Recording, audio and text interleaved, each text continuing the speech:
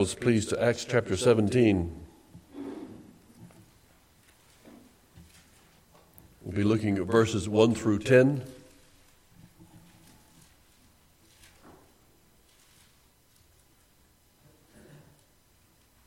After leaving Philippi, Paul and Silas go to Thessalonica, and that's where we begin in verse 1. Now when they had passed through Amphipolis and Apollonia, they came to Thessalonica, where there was a synagogue of the Jews. And Paul went in, as was his custom, and on 3 Sabbath days he reasoned with them from the Scriptures, explaining and proving that it was necessary for Christ to suffer and arise from the dead, and saying, "This Jesus whom I proclaim to you is the Christ." And some of them were persuaded and joined Paul and Silas, as did a great many of the devout Greeks, and not a few of the leading women. But the Jews were jealous, and taking some wicked men from men of the rabble, they formed a mob, set the city in an uproar, and attacked the house of Jason, seeking to bring them out to the crowd. And when they could not find them, they dragged Jason and some of the brothers before the city authorities, shouting, "These men who have turned the world upside down have come here also, and Jason has received them, and they are all acting against the decrees of Caesar, saying, 'There is another king, Jesus.'" And the people and the city authorities were disturbed when they heard these things. And when they had taken money as security from Jason and the rest, they let them go. The brothers immediately sent Paul and Silas away by night to Berea, and when they arrived, they went into the Jewish synagogue. So after leaving the Philippi, Paul and Silas go to Thessalonica. We find out that Jason is their host. He allows them into their home and cares for them and provides them shelter while they're there. After 3 weeks of preaching and teaching, some, we find out, followed Paul and Silas's teaching, others did not. The ones who did not believe hired thugs, invaded Jason's home when they couldn't find Paul, and literally dragged him to court. All were accused of treason. Jason was allowed to pay a fine and released, and Paul and Silas sent on to Berea. We'll get into the details after we pray. Father, we're thankful that you have given us your word, and the lessons here are for us. Help us to see clearly what is given. Help us to understand it for our lives. We want to take what is here and apply it and live it. May it correct us. May it instruct us. May it inspire us to be bold and courageous for your glory. Amen. Faithful preaching will produce good fruit. Faithful preaching will also produce division. Faithful living will bring God's blessing, and faithful living will also bring ridicule and persecution. If we're going to live for the Lord, we're going to see two sides of this spiritual warfare. We're going to see God's blessing, and we're going to see resistance. A faithful message always points to Christ. A faithful message always calls for repentance. And a faithful message will instruct you that faith belongs with Christ, not faith in our works. We've got to see that. We've got to understand that. We are called to be good. We are called to be faithful, but that should be a response of our love and gratitude to the Lord. It should not be a way to earn his favor, because his favor as a free gift has already been given. So we as a church are to preach faithfully. We are to be bold and courageous and commit the outcome to the Lord. Every time we look at the Apostle Paul's life and his accounts in the book of Acts and read his letters to the Corinthians and to the Thessalonians and to Timothy, every time we read his letters, we are inspired and encouraged by his instruction.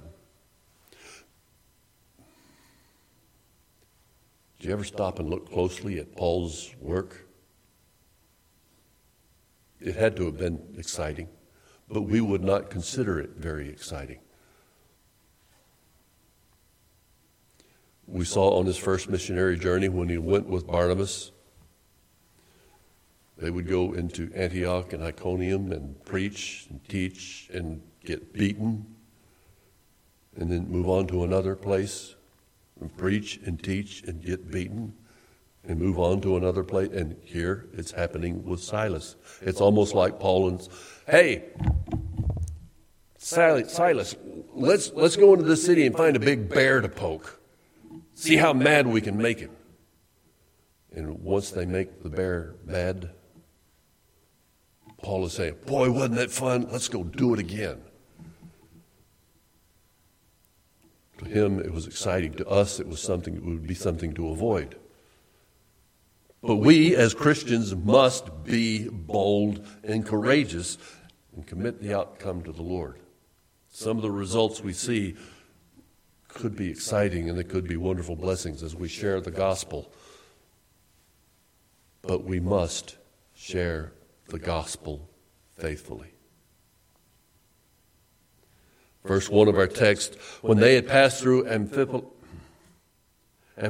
and Apollonia, they came to Thessalonica, where there was a synagogue of the Jews, and Paul went in, as was his custom, and on 3 Sabbath days he reasoned with them from the Scriptures.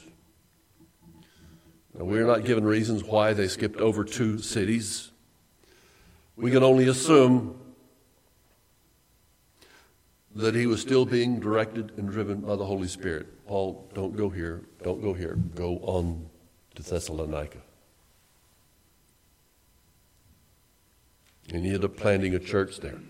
Preached 3 weeks and was run out of town. 3 weeks to plant a church. Do you know how long ministers and presbyteries take to plant a church these days? 3 to 5 years. And if they aren't self-sustaining after 3 to 5 years, they're usually dissolved and they go away. Paul preached for 3 weeks, planted a church at Thessalonica, and here was a church that the world has never forgotten.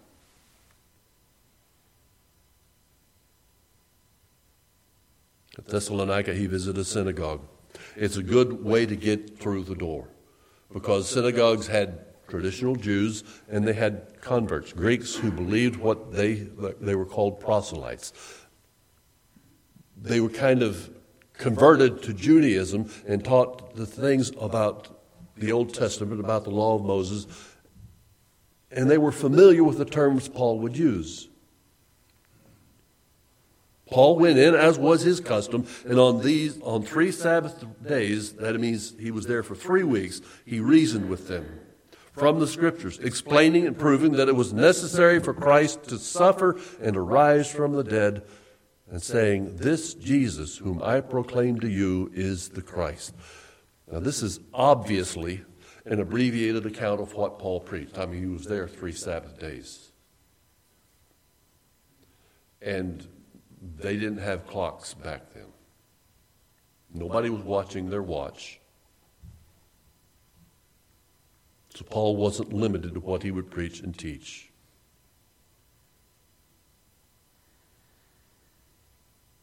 Scripture says he was explaining and proving that it was necessary for Christ to suffer and to rise from the dead. Explaining, the word is dianagon. It literally means dissecting, cutting open, cutting apart, looking closely, and proving paratithemi, placing before. He was cutting open the Scripture. He was dissecting the Scripture. He was taking Old Testament Scriptures and saying, this is how it relates to Christ, Jesus, the one who died for the sins of many. This is what it says here. This is what it means here. He was explaining and proving that this Jesus, whom I proclaim to you, is the Christ.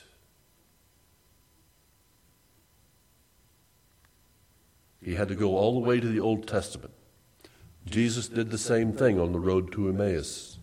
2 disciples, after his resurrection, they didn't know what to think. On their way to Emmaus, started walking with this stranger, and this stranger began to explain what the Scripture says, from all the law and the prophets, all the way to the time of Christ. And then they realized. Peter did the same kind of thing preaching on Pentecost. He went into the Old Testament and explained how Christ fulfilled the promises of Scripture. Paul probably also probably used a lot of Scripture, but he probably also taught them from Isaiah 53. Did you know that even today, modern Jews are forbidden to read Isaiah 53?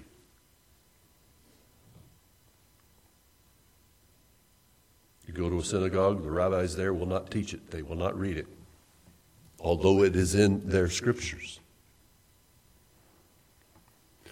I've recently seen some videos of missionaries who were on the streets of Israel walking up to Jews and asking them some questions, just trying to evangelize a little bit. They would ask them some questions. They would begin reading, well, have you ever heard this before? And they would begin reading Isaiah 53.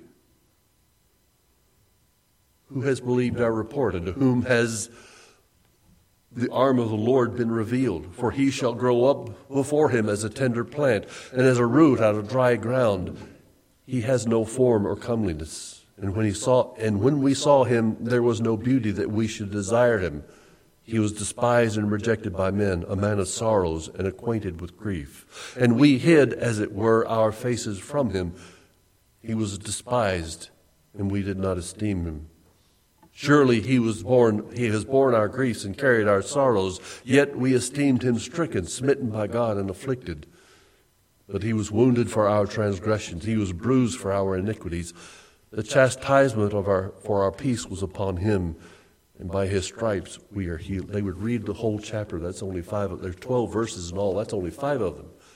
They would read those verses to them and ask them, have you ever heard this before?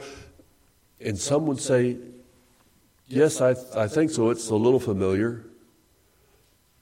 Who is it describing? And nearly everyone in this video said, they're talking about Jesus. Where was this written? And they would usually say, I'm not sure, I think it's in the Gospels of the Christian Bible. But it's from Isaiah, one of their principal prophets. Here is the gospel message in the Old Testament. The suffering Savior, his death, his sacrifice, and even later in the chapter it talks about his resurrection. So that Israel might be redeemed, so that the nations might be redeemed. The Apostle Paul was dissecting the Old Testament and laying the evidence before the worshipers in the synagogues.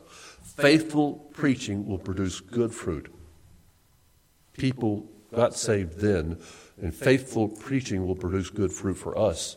We will see people saved here.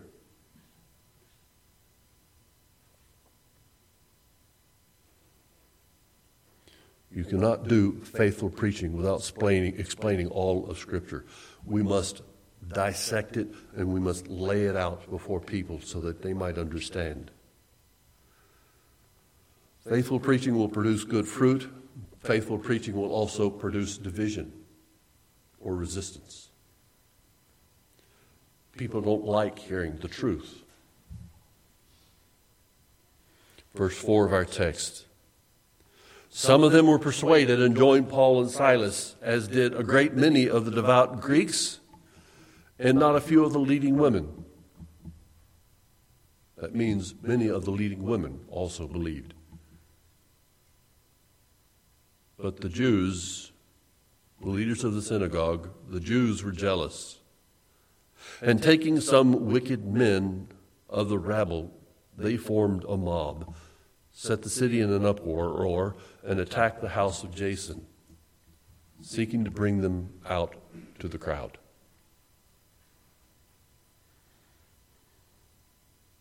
Why doesn't the power of God, why doesn't the power of the Spirit of God just overwhelm the resistance of men? I've wondered that. It just seems so simple that he would offer that much grace, that he would be that merciful. Why not receive the gift? Why not? It just baffles me that someone would say no. It flabbergasts me when I see an educated man say that God hasn't done enough.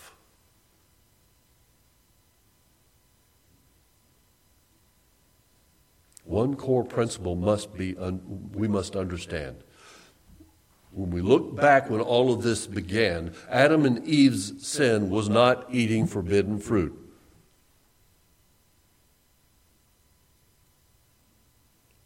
You got your attention? That was only the result or the demonstration of their sin. Adam and Eve's sin was when they decided that they would determine what was right or wrong for themselves.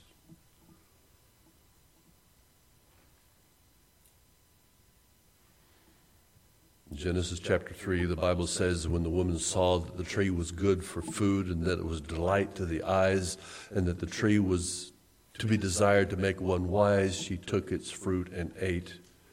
She also gave some to her husband who was with her, and he ate. This is something that is right for me to do. I know God told me that I shouldn't, but I'm going to decide who it's right for me. It's wrong not to take it. It's right for me. In Genesis 3:22, the Bible says, the Lord's word, now man has become like one of us in knowing good and evil.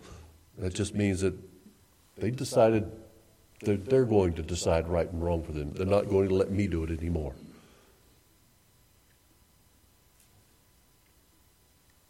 Taking the fruit was only a result or a display of their rebellion, which had already occurred. They had already made the decision in their hearts. I will not believe or obey God anymore. That's where it all began. And the center of that attitude is nothing but pure pride. The Old Testament gives us an historical record of the people of God, the people that God watched over, the faithful. From Seth to Noah to Abraham to Isaac to Jacob to Moses to David, the prophets. There were others that were unnamed that were faithful, but many among Israel didn't necessarily stop believing that God was there. They just stopped believing his word.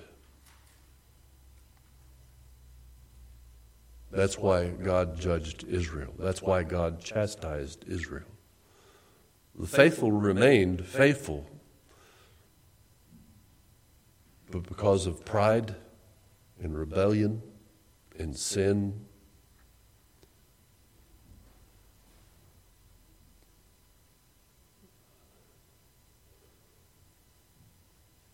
in Exodus chapter 19, we have the account where Moses had led the people of Israel out of Egypt. Come to Mount Sinai. Moses went up on the mountain to speak with the Lord, and he had come down. Exodus 19, verse 7, Moses came down and called the elders of the people and laid before them all these words which the Lord commanded him. Then all the people answered together and said, all that the Lord has spoken we will do. But we know the story. They didn't. But what they were really saying was that we don't have to trust you or believe you. Just give us a list of things to do that will make you happy, and we will do them. Give me a list, and I will please you, Lord. Just watch how good I can be. Most people, you and I know this, you and I realize this, most people think that they're pretty good people. I'm a good person. Most people think that, or they try and think that. But when we see man's rejection, God provides evidence, or whenever we see man's rejection, God is providing evidence of the blindness in the hearts of all people.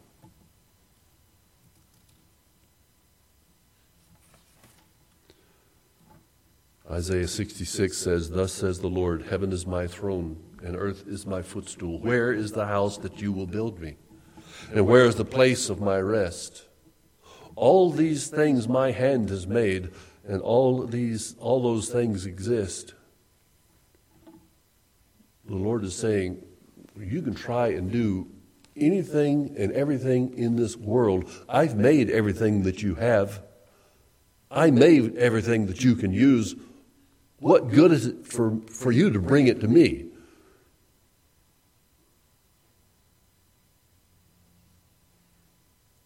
But on this one I will look. On him who is of a poor and contrite spirit, and who trembles at my word. Your good works are not good enough, but your faith and humility before the Lord is key. It's necessary. Why doesn't the power of the Spirit of God overwhelm the resistance of men? Because most men say, I will choose what is right and what is wrong for myself. After all, I am a good person. I will prove it. The center of that attitude is pure pride. Keeping the law of God will never be enough because no one can ever keep the law perfectly. You can make yourself look good. On the outside, it can look like you're a good person. But the teachings of our Lord Jesus Christ reminded us that it's the issues of the heart. It's the issues of the heart and the mind that are essential. Because he said that you can even hate your brother, and that's equivalent to murder. You can even lust on someone, and that's equivalent to adultery. It's not what you do out there, it's the condition of your heart within. But even that is something the Lord will cleanse away. Even that is something that the Lord will take away. To the contrite and humble spirit who trembles at his word. The law of God teaches us that God's standard is perfection. But the law also convicts us as guilty because we all fail to keep the law. I don't care who you are, or how important you might think you are. You need to own your own sin and shame, confess it humbly before him, and he will be merciful and gracious. Fall upon his grace.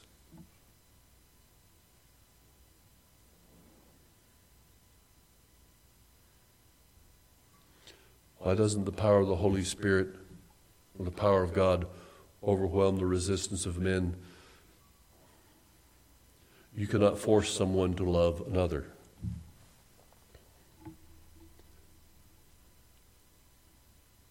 God will not force you. I've heard several of my friends in ministry have said, and I understand it. The Lord God dragged me coming into the kingdom against my will. I don't think he really forced them. He may have chastised them into the kingdom.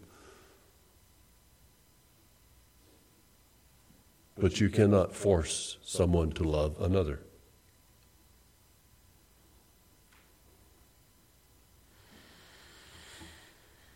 Some people will not be redeemed. And that's something the tender-hearted Christian doesn't like that.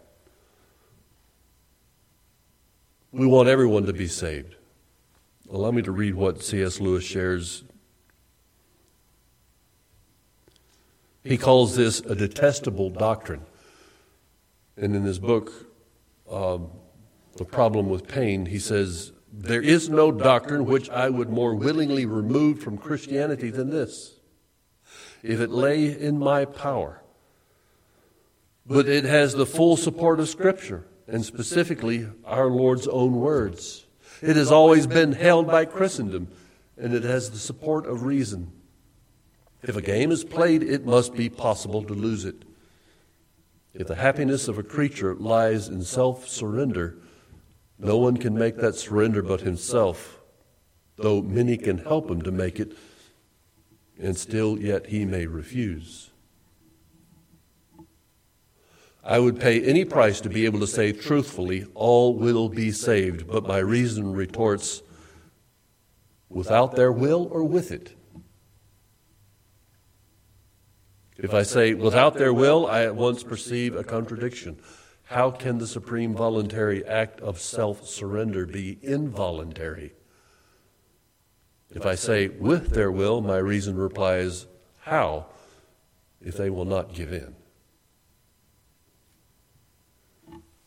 The pride, arrogant, rebellious, sinful heart of man that wants to prove to God that he is good enough will never be saved.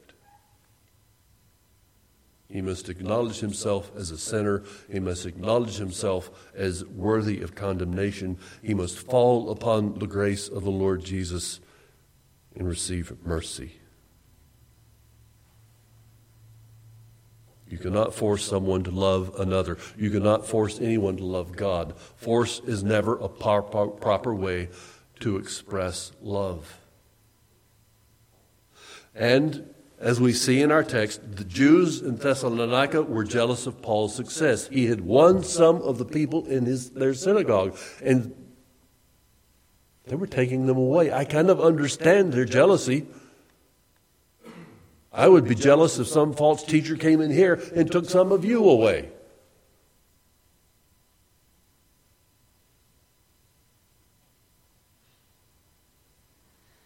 Faithful preaching will produce good fruit. People will be saved when faithful preaching is proclaimed. Faithful preaching will also produce division and resistance.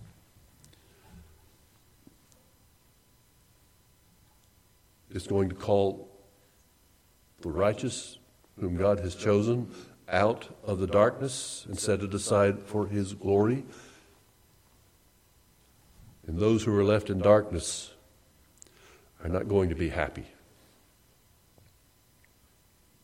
Faithful living will bring God's blessing. If you follow the Lord faithfully as a Christian, you shall be blessed.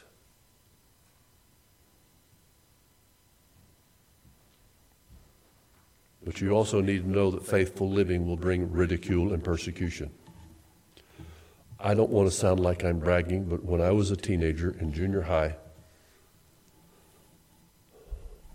I was one of those nuts who brought his Bible with him to school every day. This was in the late 1960s. People knew I was a Bible thumper, and they would make fun of me. I was never beaten, just bad jokes, often off-colored jokes. It was ridicule. It wasn't really persecution. Persecution was it gets more physical. and your freedoms are restricted, or you're punished civilly because of what you believe.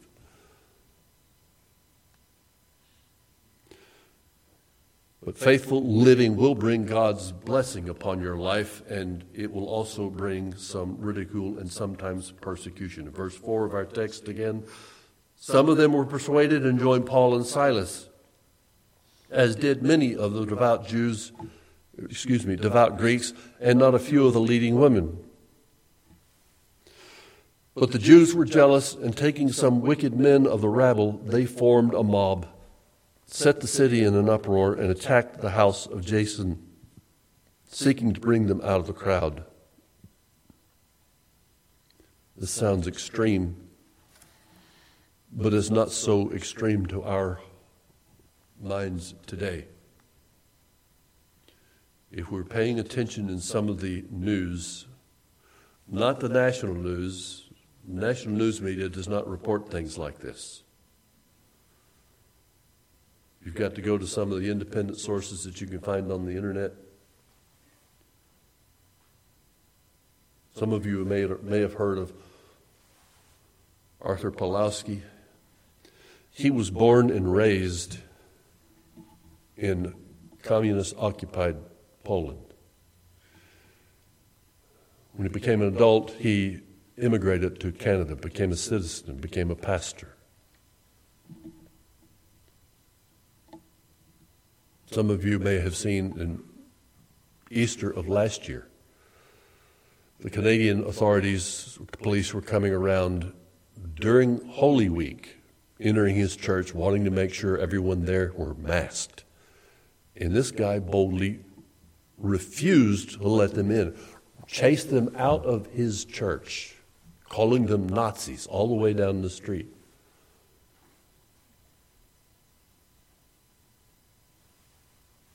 Here is a bold preacher, because he had seen some of the tactics growing up in a communist-occupied country that persecuted Christians. He knew what was going on.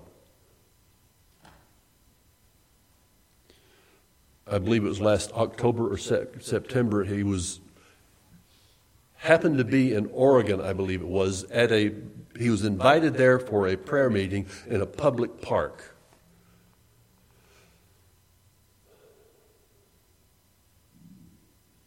And this group he was with, all of them were attacked by members of Antifa, beaten,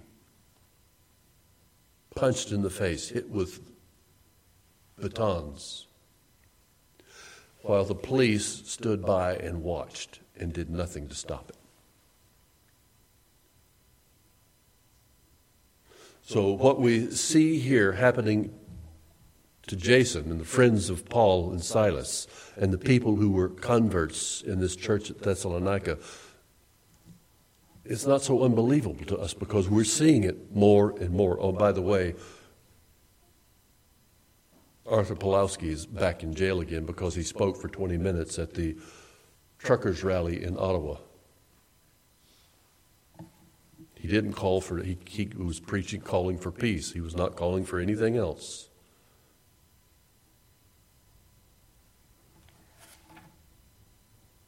It's not about a mask mandate for him.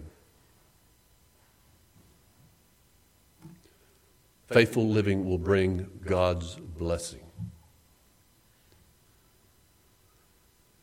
Many Christians, many modern Christians think that Christianity is all about being nice and that niceness will win people and the church will grow. Christianity is not about being nice. Christianity is about being faithful to the Word and preaching the truth. There can be no blessing of God's power on a church or on an individual believer unless there is repentance in the church and in the life of the believer. There can be no blessing of God's power unless you turn from sin and receive Christ in His righteousness.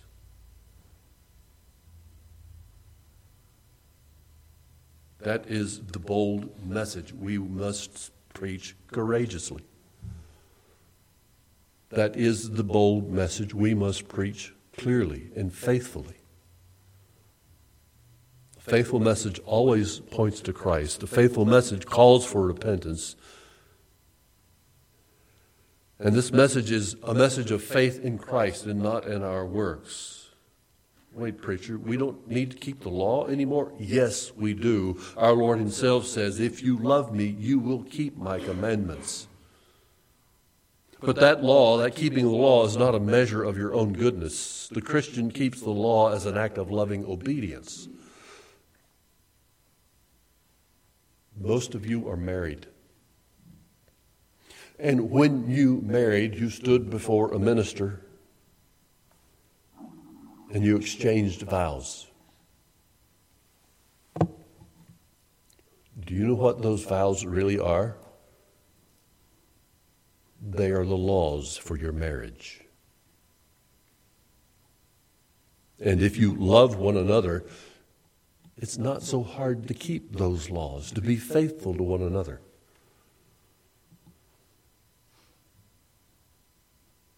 The church is the bride of Christ, and we express our vows of love. If we love him, it's just so easy to be faithful, and we rejoice in doing so.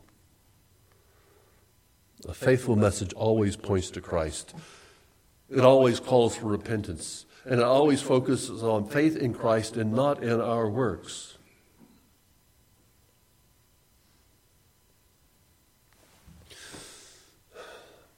I'm going to conclude. I was on my way home listening to the radio, and J. Vernon McGee came on. I don't know if a few of you know who I'm talking about. And he had an illustration. I thought I heard all the old illustrations that preachers used. But here's one I was a little shocked because it's an old illustration. And sometimes the way our culture changes, I was a little shocked that he would use this. But then when he finished, it made perfect sense. He was talking about the story of a man and his son were on a voyage on a ship on the sea, and the ship began to sink. And as the waves came over the gunwales, the boy and his father got separated. The boy was up high, still hanging onto the rails, terrified, and his father was down in the water. Jump, I'll catch you. And the boy was too terrified to let go. The father pulled out his gun, and this is where I got stunned. He's not, and pointed as a jump or I will shoot. And the boy understood his father meant what he said, so he let go of the rail and jumped into his father's arms. And then Dr. McGee applied the illustration. The law of God is like that gun. It will condemn us to death eternally because we are all guilty. If we are ever to enjoy the love of Christ, we must jump into the grace of his arms freely and fearlessly. That's the message we must proclaim to this world. The law condemns. Good works do not save. Faith in Christ is our redemption.